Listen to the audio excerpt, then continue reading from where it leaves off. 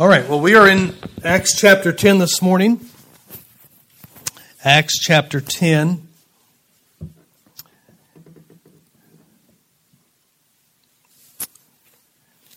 You know, the Bible says in Luke chapter 24, it says this, "And he said unto them, Thus it is written, and thus it behooved Christ to suffer, and to rise from the dead the third day, and that repentance and remission of sins should be preached in His name," listen to this, "among all nations, beginning at Jerusalem." What was to be preached? Repentance and remissions of sins. To whom? Among all nations, beginning at Jerusalem. Listen to Revelation 5 and verse 9. "And they sang a new song, saying, Thou art worthy to take the book and open the seals thereof. For Thou wast slain," of course speaking of Jesus Christ, "and has redeemed us to God by Thy blood out of every kindred and tongue and people and nations." What redeemed us to God? His blood. Who has been redeemed? Where have they been redeemed out of? Out of every kindred, out of every tongue and people and nation. Do you get that? Do you know the gospel has always been to the world, has it not? It has always been to the entire world. The gospel has always been available to everybody. The gospel has always been to the whosoever will. You agree with that? Are we awake? Come on. Now, come on. Some of you shout at a TV at a ball game. Don't be a hypocrite and come in here and be quiet. Good night. This is way better than a ball game, all right? We're talking about your eternal salvation. Hello? Yep. Thank you. I tell you. You know what quiets people down in the preaching? Is sin. Some people just need to get sin out of their life and get right with God, and you get happy again about the Word of God, wouldn't you? That's right. Boy, man, I just ruined everything. We hadn't even got started. Just quench the spirit. Man. No, the gospel has always been to the world. It's always been to the whosoever will. But you know what we are well aware of this morning? We are well aware of that not all of the world has heard the gospel. Now listen, it begs a very important question, and those that are sincere and those that have dealt with people and trying to lead people to Christ, and you've heard the questions and you have heard the opposition to the Bible, and this question has invariably, it has come up at some point in a conversation, and this is the question. Well, if Jesus is the only way to heaven, what about all of those who have never heard the gospel? What about those in India? What about those in China? What about those in Russia? What about those in the deepest parts of South America and Africa and all over the world of Asia? What about those? They don't even know the name of Jesus Christ. What about them? Well, that's a fair question, isn't it? That's absolutely. Somebody might have thought, boy, I never thought about that. That's true. If Jesus is the only way, no man cometh unto the Father but by me, right? What do we do with the rest of the world that hasn't heard the gospel? You know, Acts chapter 10 is going to answer that this morning. This is awesome. Acts chapter 10 is going to answer that, and it's going to begin, we're going to begin with this Italian centurion named Cornelius. And I think Cornelius is fascinating to me because we see here in chapter 10, Brother Jim read the first part of this chapter here. But here we are introduced to this Italian man. He's a Roman. He's from Italy. He's a centurion. He has men under him. He is in charge. And we find him here up in the town of Caesarea. We find him here praying to God. No, he's praying to God. The Bible says he's treating the Jews, he's treating them well. He's giving alms to them. He's helping them out. We find him here in Acts chapter 10. He's praying and fasting. Now think about this. Where did Cornelius learn this? I mean, obviously, I think there's some things here that he has learned from the Jews in that area. He's learned about the God of the Bible. He's learned about Jehovah God, the Creator God. And here we come onto the scene, and this Roman soldier, this Italian man who knows nothing of Christianity, he would have been brought up in the paganism of Rome and all of that. He's here in Caesarea. He's been stationed there obviously by his government, and he's there praying to the God of heaven. And you know what we find out here is that God notices this, obviously. Now Cornelius, he's trying to please God. He's trying to please Him with good works. He's trying to please God with obedience to what he knows and what the light that he does have. And here in verse 4 we see that God sends an angel to Cornelius. Look at verse 3. He's praying. Okay. Look at verse 2. A devout man, one that feared God with all his house, which gave much alms to the people, and prayed to God always. This was a pattern of his life, praying to God. And in verse 3, he saw in a vision, evidently about the 9th hour, about 3 o'clock in the afternoon, I believe it was. 6, 7, 9, 10, 11, 12, 1, 2. Yeah, about 3. I had to use my fingers here. At 3 o'clock in the afternoon, their day began at 6 a.m., okay? So the 9th hour is 3 p.m. 3 in the afternoon. It says, an angel of God coming into him and saying unto him, Cornelius, and boy, that scared him. He looked up, he was afraid, and he said, what is it, Lord? And he said unto him, thy prayers and thy alms are come up for a memorial before God. God took notice of this. He's taken note. Listen, the angel said, God has taken note of your life and your attempted godliness. The attempted godliness. And you know what this angel goes on to tell him? He says, go find Peter. There's a man named Peter. Go find him, and you're going to listen to him. Look at verses 5 and 6. And now send men to Joppa, and call for one Simon, whose surname is Peter. He lodgeth with one Simon, a tanner. Not Simon Tanner. Tanner's over here. This guy Simon had a job. He was a tanner. He tanned hides. Now, some of you kids get nervous here. You're like, what kind of a job is that? Does he just have kids in his house that he beats the tar out day and night? No, he tans leather hides of animals, not when your dad said, I'm going to tan your hide. Remember that? Yeah, that different tanning here. He actually took care of leather, okay? Used it for clothing and shoes and whatever else they did with it. So this Simon was a tanner, all right? He tanned animal hides. It says, whose house is by the seaside, he shall tell thee what thou oughtest to do. So this angel comes to Cornelius. He says, send some men to Joppa. Go find Peter. When Peter comes back, listen to what he has to say. So you know what this guy does, who's praying to God, who's fasting before God, who's giving alms to the Jews, who's well liked of the Jews. You know what he does? He just does what he's told. He does what he's told. And so they head on down to Joppa. They find the house of Simon. And the scene is going to change here. We're going to leave the scene of Cornelius. And in chapter 10 here, now we're coming into the scene here with Peter. And when the soldiers show up down in Joppa, Peter is on the roof now of Simon's house, and he's praying. He's praying. You can read this in our text here. He's praying. What is going on? He's waiting for lunch to be made. He's waiting for food to be made. And he goes up while he's waiting and he begins to pray. And the Bible says that he falls into a trance there. And he is praying there. But the question, before we get to the roof, I kind of missed something here, a little bit of backstory.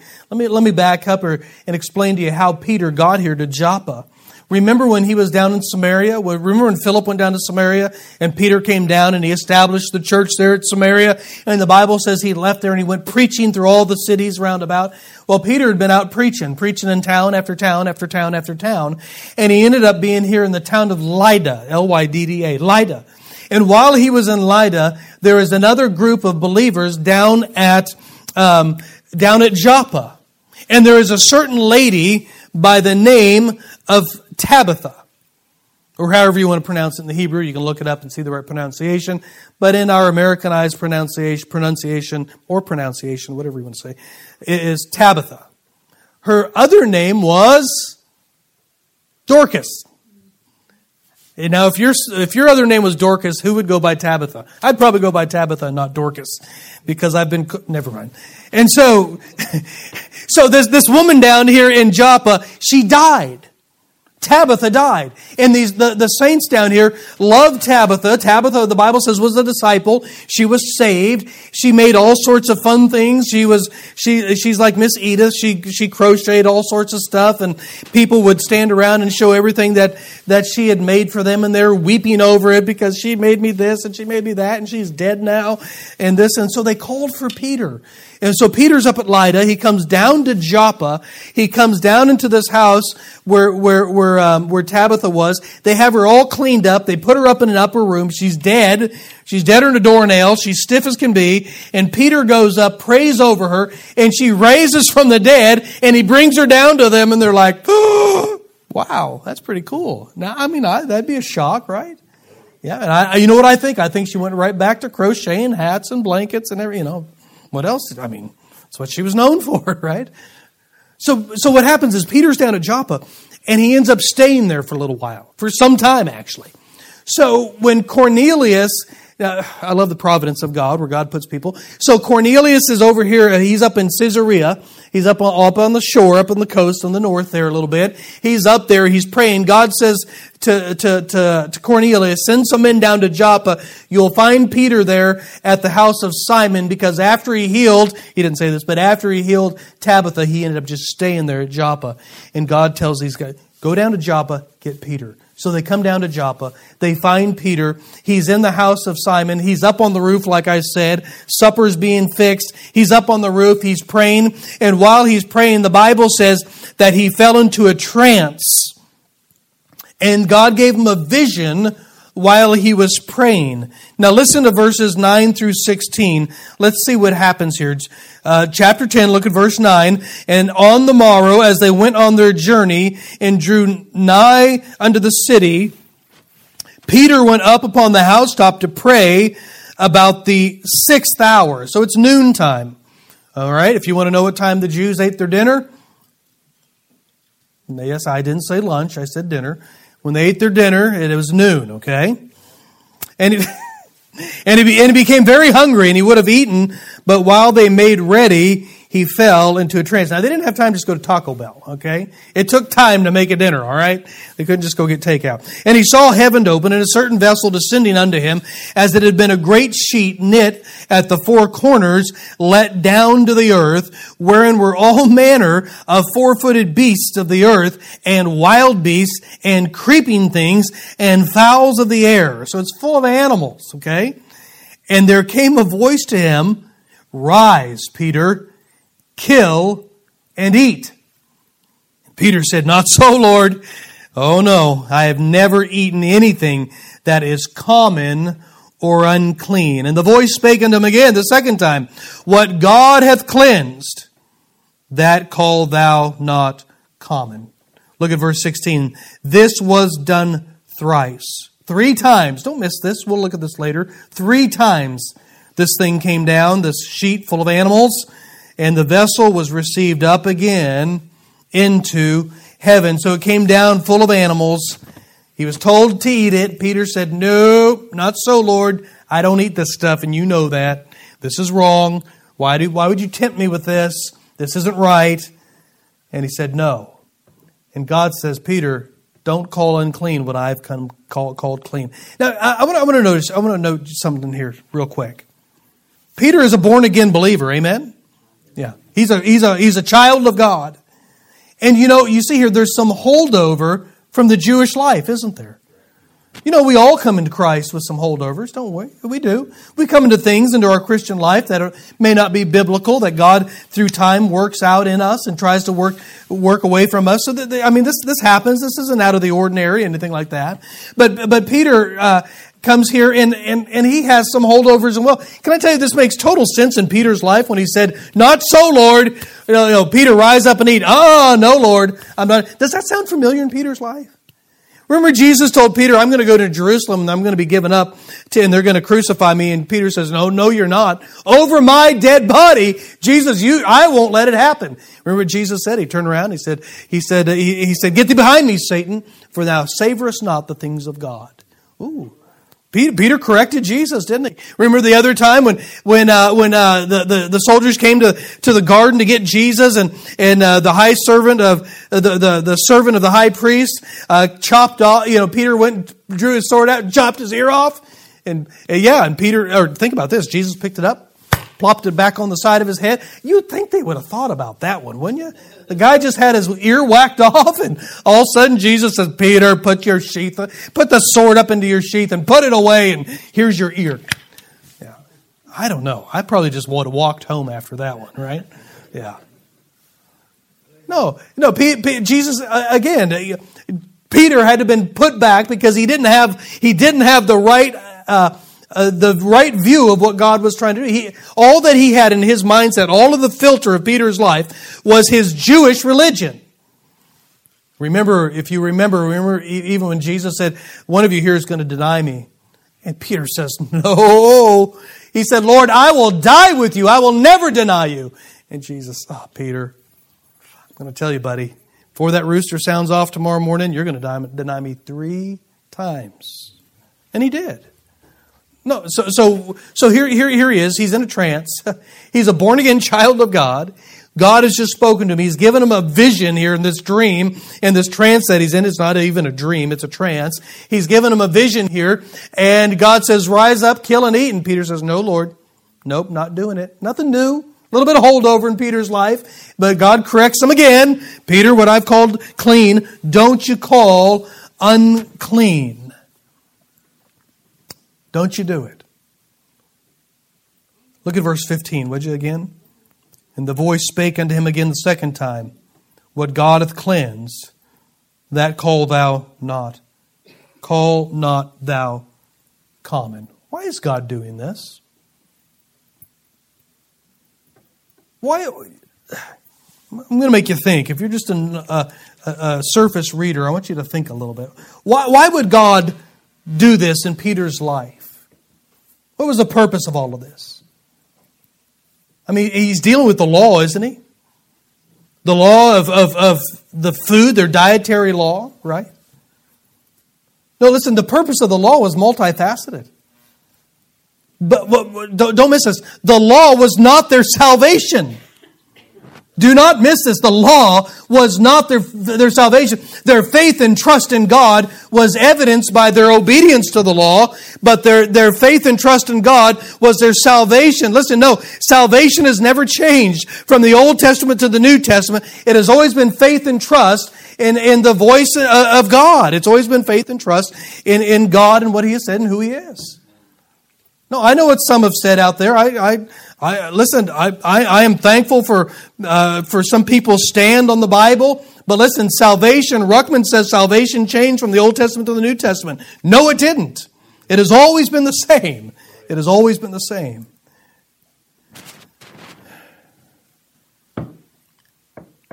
So why the dietary law? Well, number one, it just kept them healthy.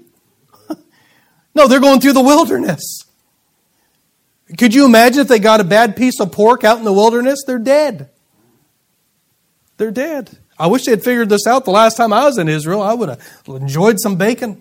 Nope, couldn't find it anywhere. Yeah. Can you tell? I mention this all the time. I'm bitter about it. Very bitter.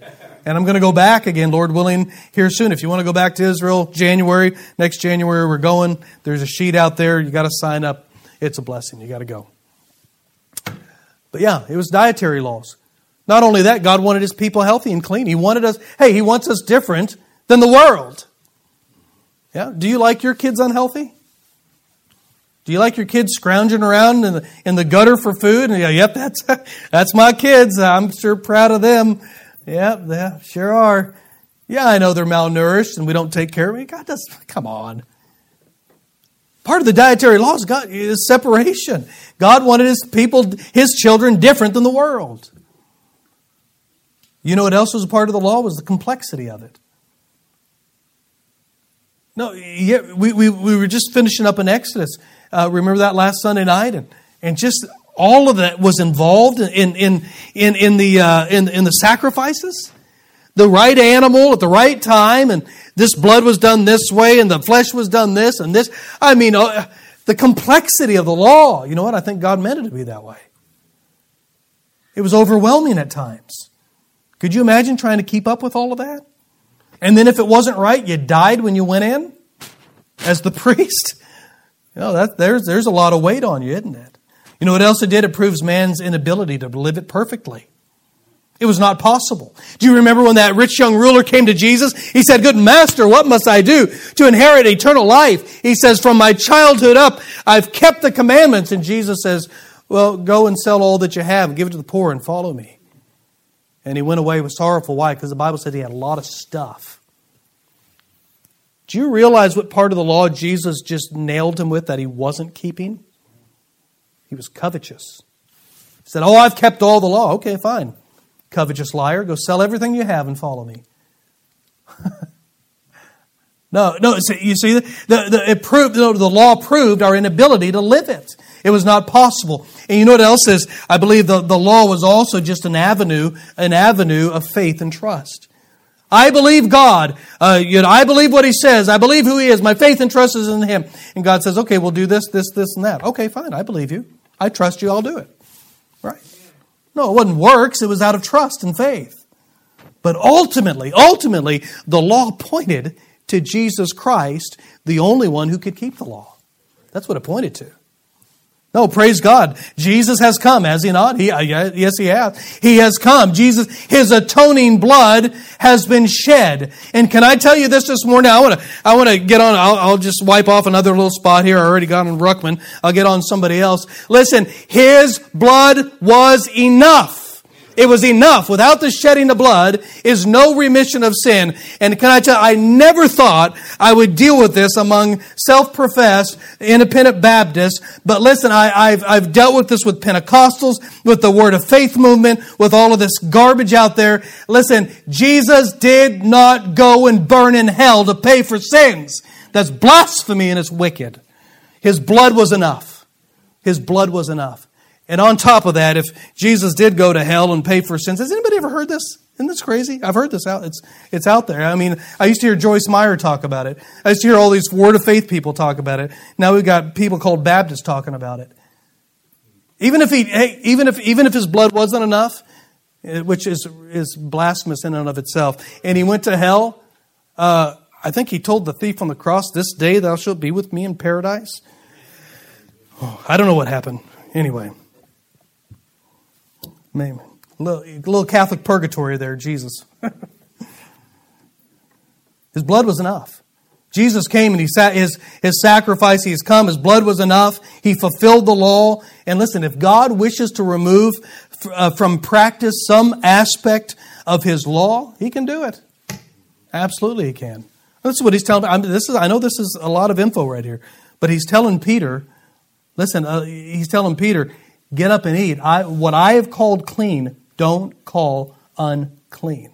Amen. Listen, if our faith and trust is in God, would we not just do what He said? Yeah. Don't worry, we'll see a little bit while later.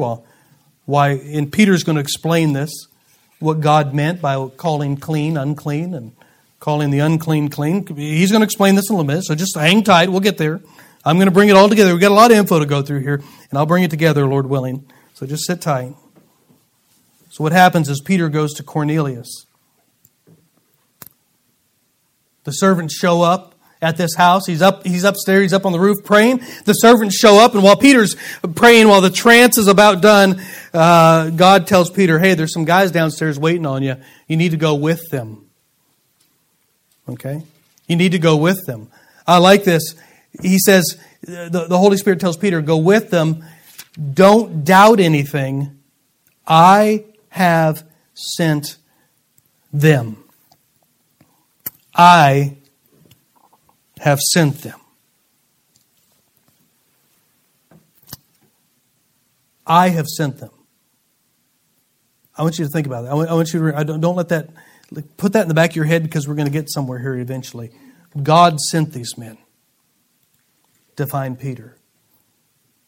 And so Peter gets the story from the men from what happened. Look at verse 21 and 22. You can see at the end of verse 20, I have sent them. Verse 21, then Peter went down to the men which were sent unto him from Cornelius and said, Behold, I am he whom ye seek. What is the cause wherefore ye are come?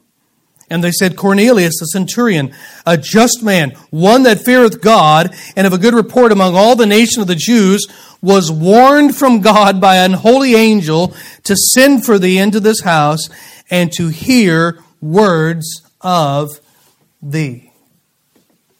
So Peter packs up and he goes with them. God's already told him to go. They head up to Caesarea and he gets there. I want you to notice something here in verse 24. Look at this. And the morrow after they entered into Caesarea, and Cornelius waited for them, look at this, and had called together his kinsmen and near friends. Cornelius was inviting people to church. There he was inviting people to hear the preacher. Look at verse 27. And he talked with them, and when he went in and found many, this is Peter now, he found many that were come together. So Cornelius had a group of people waiting for Peter to come and hear the gospel. He was waiting for it. Now, in verse 28 here, I don't want to miss this. This is actually pretty big here. Look at verse 28. And he said unto them, You know how that it is an unlawful thing for a man that is a Jew to keep company or come unto one of another nation. Now notice this. But God hath showed me that I should not call any man common or unclean. You like that? When did God show this to Peter? Do you see this? Verse 20, God hath showed me that I should not call any man common or unclean. When did he show him that? Remember when he was waiting for dinner? Remember that trance he was in? Remember when God was showing him? Listen, you know what you find out here in verse 20? The vision wasn't really all about food, was it? It wasn't completely about food. It was about people. It was about people. Do you see this? God hath showed me that I should not call any man, humankind, any man common or unclean. Yeah. I want you to know something else here. I love this, how the Bible ties together. 3 times, remember 3 times that sheet came down, went back up with all that food in it? 3 times, down, up, down, up, down, up. Remember that? Do you remember when Peter was with Jesus after the resurrection? He'd been out fishing. Jesus was on the shore. He calls him in. He has breakfast ready for him. We're not going to sing Come and Dine, but that's all I can think about right now. And he's got all the bread and fish upon the fire, and they come in and they come to eat, right? Remember that? And Jesus asked Peter 3 times, Do you love me? Do you love me? Do you love me? Do you remember what he said 3 times? Feed my sheep. Feed my lambs. Feed my sheep. Now watch this. 3 times that basket of food went down and up. 3 times Jesus said, Feed my sheep. Jesus said, remember, he said, I have sheep you know not of. Right? Do you remember that? Yeah. So why the sheets full of food 3 times? Why feed my sheep 3 times? Why did he do that? Hey, listen, Peter was going to open the door of the Holy Spirit to 3 groups of people. 3 groups of people. The Jews, the half-Jews, and the not Jews at all. Remember this? We looked at them. Pentecost was that first door open to the Jews. Samaria was that second door open. And here we are in Acts chapter 10 with Cornelius, a Gentile, the third door opened to the Gentiles. Feed my sheep, Jews. Feed my lambs, not so much Jews. Feed my sheep, not Jews at all. Rise and eat, Peter. Kill and eat. No, Lord, I won't do that. Don't call unclean what I've called clean. You see what he's doing here? Yeah. Cornelius, the Jews were clean. The half-Jews are half clean, maybe. Gentiles are not clean at all. Watch this. Watch what God is telling Peter here. Don't miss this. There is no one who does not need the gospel, and there is no one who should not get the gospel. You follow that? The gospel it's what we started with in the beginning. The gospel is out to everybody. It kind of reminds me of this verse. Does this one sound familiar to you? Maybe see. Hold on. Do you remember it? Go ye into all the world and preach the gospel to every creature. Remember that one? Every creature? Yeah. No, God has always desired that every man, every woman, every boy, and every girl is reconciled back to God. And here we see here with Peter, the last stand in Peter's life. He's going to the Gentiles. And God says, I've called them clean. Don't call them unclean. Go with these men and preach the gospel. And that he did. That he did. Cornelius is ready to listen. He's ready to obey. Look at verse 33. We'll be done here in a little bit, I hope. Verse 33, immediately therefore I sent unto thee, and thou hast well done that thou art come. This is Cornelius speaking. Now therefore are we all present here before God to hear all things that are commanded thee of God. Cornelius wanted to hear the preaching of the Word of God. And hey, let's read Peter's message. Look what Peter says here. Look at verse 44. I'm sorry, not verse 44. Verses 34. Verse 34. Peter's going to start with his message. Then Peter opened his mouth and said, of the truth I perceive that God is no respecter of persons, but in every nation he that feareth him and worketh righteousness is accepted with him. The word which God sent unto the children of Israel, preaching peace by Jesus Christ, he is Lord of all. That word, I say, you know, which was published throughout all Judea and began from Galilee after the baptism which John preached, how God anointed Jesus of Nazareth with the Holy Ghost and with power, who went about doing good and healing all that were oppressed of the devil, for God was with him. And we are witnesses of all things which he did, both in the land of the Jews and in Jerusalem, whom they slew and hanged on a tree. Him God raised up the third day and showed him openly, not to all the people, but unto witnesses chosen before God, of God, even to us, who did eat and drink with him after he rose from the dead. And he commanded us to preach unto the people and to testify that it is he which was ordained of God to be the judge of quick and dead. To him give all the prophets witness that through his name whosoever believeth in him should have remission of sins. No, they heard the gospel, didn't they? They heard the gospel, and you know what happened? They believed what was preached, and they were saved. They were saved. Look at verse 44.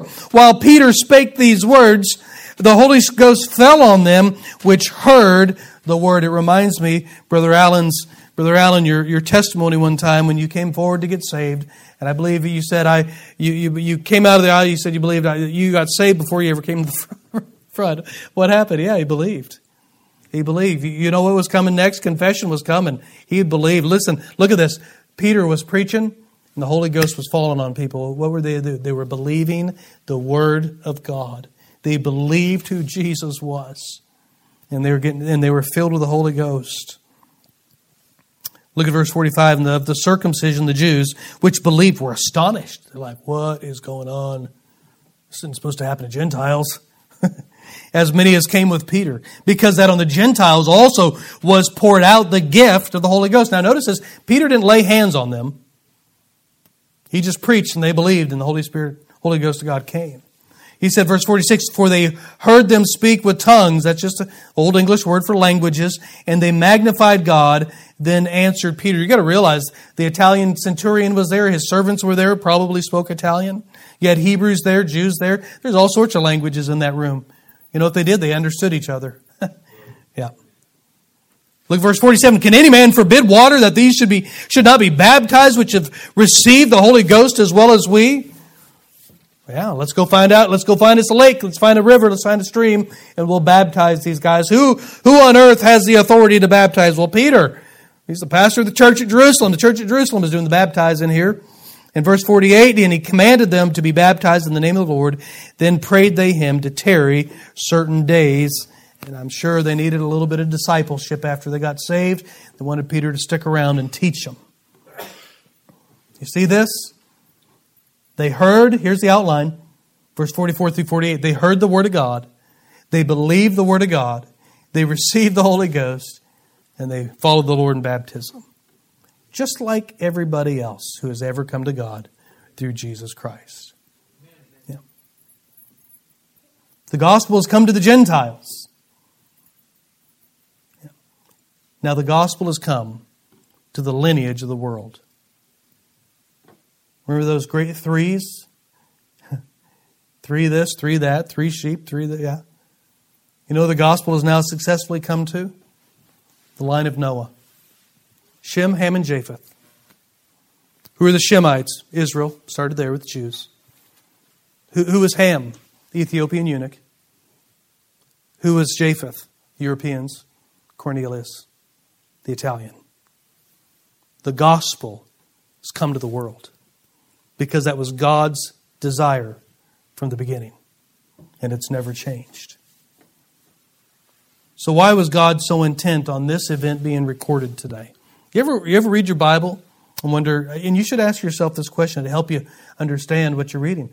Why did God put this here? Of all that He could have recorded, why did He record this? Yeah. I think I have a couple of reasons anyway, a few reasons.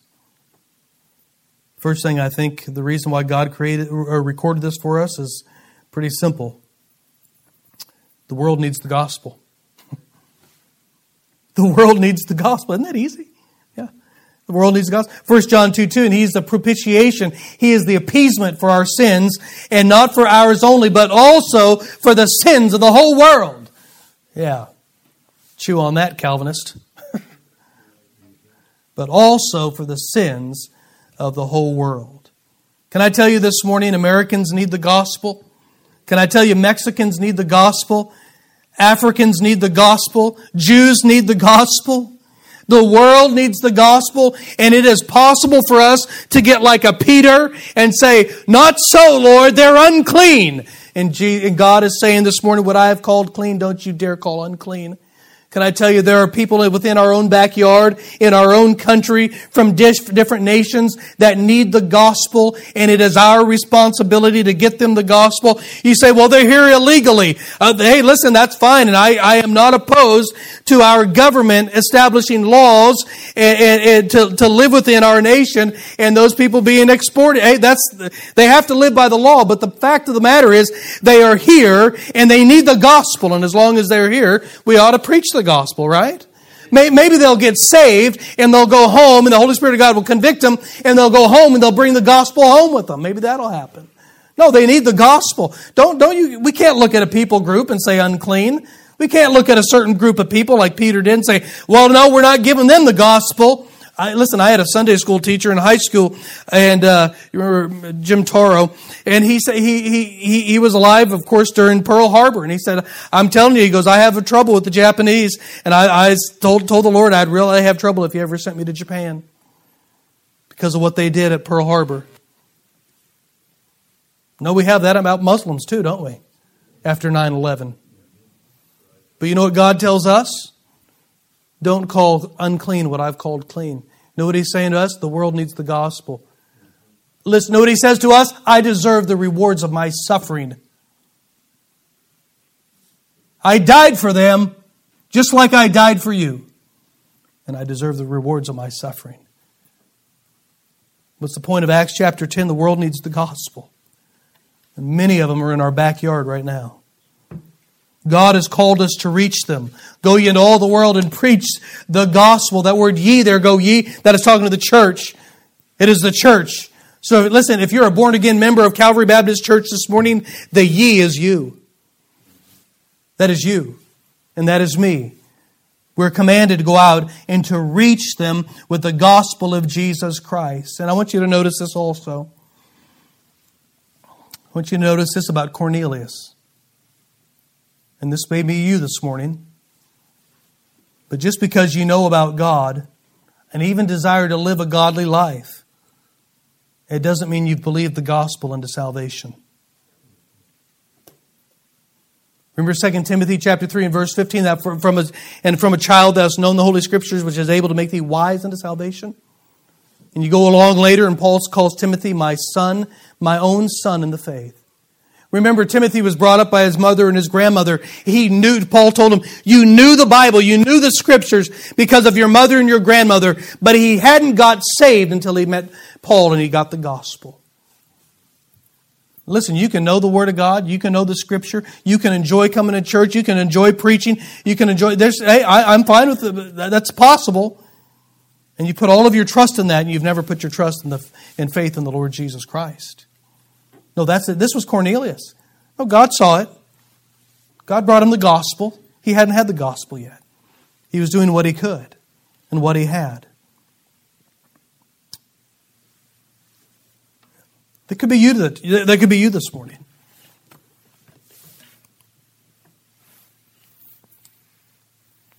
But here's finally the last thing I noticed.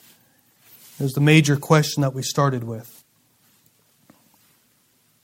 How does a person who's never heard the gospel, how does a person who's never heard of Jesus Christ get saved? Seems like an injustice, doesn't it? You know, one of the bigger indictments are those that have never heard and those that have heard the gospel over and over and over. You've been raised in church, you've heard the gospel, and yet you still reject it. I tell you what, hell is not going to be fun, folks. There are some that have never once heard the name of Jesus Christ. And some, maybe even in this very room, have heard Him over and over, and you've still said no. But about our question, what about those that have never heard? What about those?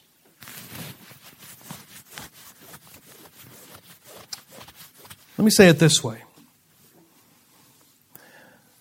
Every man born has the light of creation and conscience. You know there's a God, and you have a conscience that tells you right and wrong. Listen, even criminals turn themselves in, and it's not because of it's not always because of an indwelling Spirit of God. It's because they have a conscience. Oh no, you can train your conscience and sear it, but everyone is born with a conscience. No, it doesn't leave you like a saved child of God. It leaves you dirty inside when you sin. It's more than just knowing right and wrong. When you're saved, it's like something inside of you is you're at battle with, and they're saying you need to get that right. You know, that's the difference. But an unsaved person, they know right and wrong, and they can say that was wrong. They have that creation. They have that light of creation. They have that light of their conscience in them. For John 1 and verse 9, Jesus is that light that lighteth every man that cometh into the world. Everybody born knows there's a God. They know that. Now watch this, please. Watch this. When anybody across the planet responds to the light that they do have, God obligates Himself to get them the gospel. Right. See, well, they never heard the gospel. No, they've never responded to the light that they do have.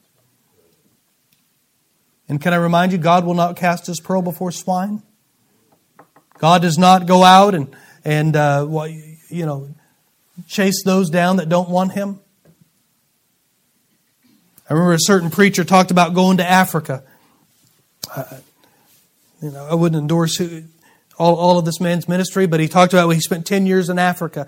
And he said, I went there and I thought I was going to Africa to improve on the justice of God. He goes, I didn't say that, but that's essentially what I thought. That I was helping God out.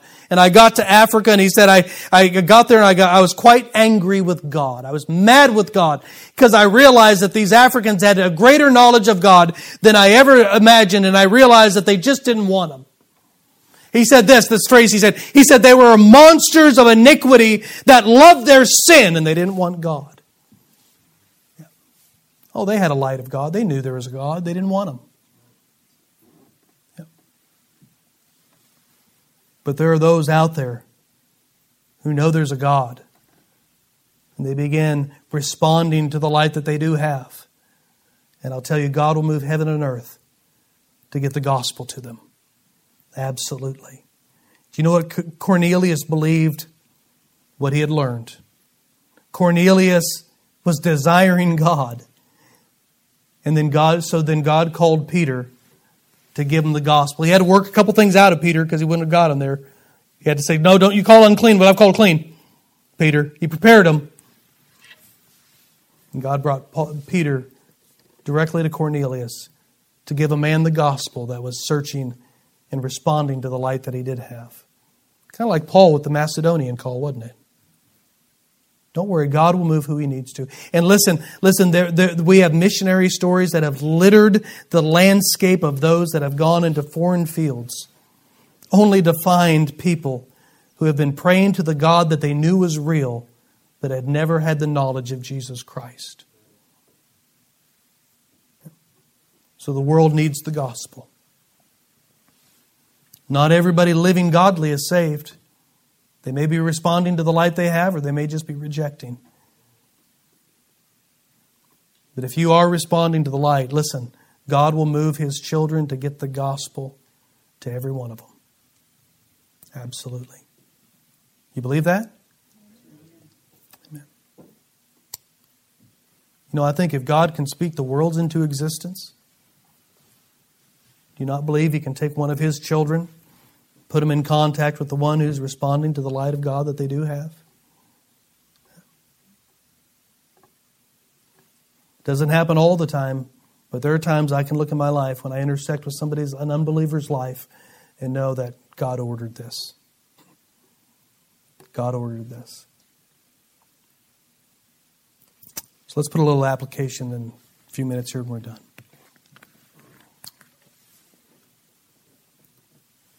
Are you a Peter this morning that needs to be reminded that God desires the world to be saved?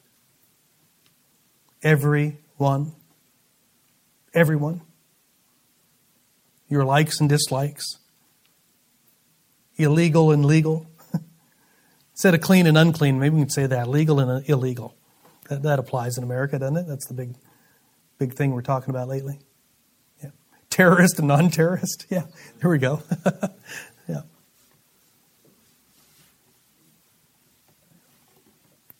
Atheist and God believer. Oh, I believe there's a God. And some say, no, there's not. No, they all need the gospel. What are you doing to get them the gospel? We have tracts. I'm thankful. Those tracts, they go pretty well. What a blessing. You're going to have to order some more. I've got more. I've got new ones. I forgot to put them out. I've got some new ones. They're very nice. I'll put them out this afternoon. But we have tracts. No, maybe you can just do what Cornelius did and just invite people to church. You ever think of that? That's a great one, right?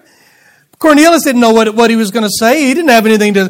He says that, hey, there's a guy coming. I've been serving this God, and this angel came to me, tells me to go get this guy. You got to come listen to him, right? Yeah. Just invite people. You say, I don't know what to say to anybody. And say this. Hey, you want to come to church Sunday? Yeah. We have this pastor. He kind of looks like the mix between Opie and Ralph Mouth. And he's kind of annoying, and you'll enjoy it. It'll be great. Yeah. Yeah. Just invite him to church. It's so easy. Yeah. No, give to missions. I'm going to tell you, we need to give to missions, folks. Some of you, I know, I see the numbers out there. You're faithful to missions. Praise God. Some of you need to get on board and give to missions. Yeah. You just need to trust God. Well, I believe the world needs to get saved. Put your money where your mouth is. Well, I can't go to Africa, but $1 can. Yep. Give to missions. No, study the Word of God so you can be used when God crosses your path with somebody. What are you doing about the gospel? Number 2, are you a Cornelius who desires to walk with God? You might even be living a godly life, but you've never repented and believed the gospel. Could that be you today? You've come to church, you've memorized the Bible, you might pray and could very well enjoy the things of God. I heard a lady one time said, I love the things of God, I just didn't know them yet. No, I get that totally. Absolutely.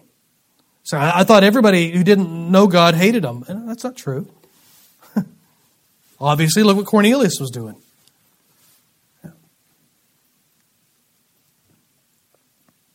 No, if you've never come to the place of turning from yourself and putting your faith and trust in the finished work of Jesus Christ, You've never been born again of the Spirit of God. You've never been saved.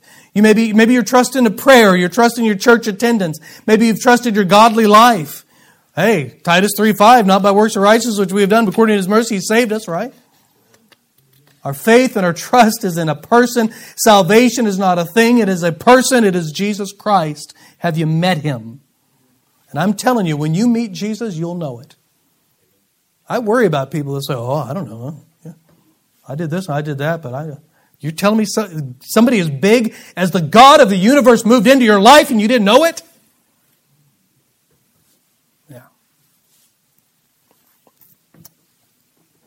I know not everybody responds emotionally the same way. It's not what I'm saying. I'm telling you, you know when God moves in. Absolutely. You may be living a good life. You may be trying to please God, but the nagging never goes away that something is wrong. There's something wrong. Yeah. You've had a life of religion, maybe. You've never come into a relationship with Jesus Christ. You can be saved today. You can come today and believe the gospel. What are you doing for the gospel? What are you doing for the gospel? Are you saved? It's possible you might be like a Cornelius. You've never trusted Christ. You can be saved today. Absolutely. Father, we need to stop here today. God, I want to thank you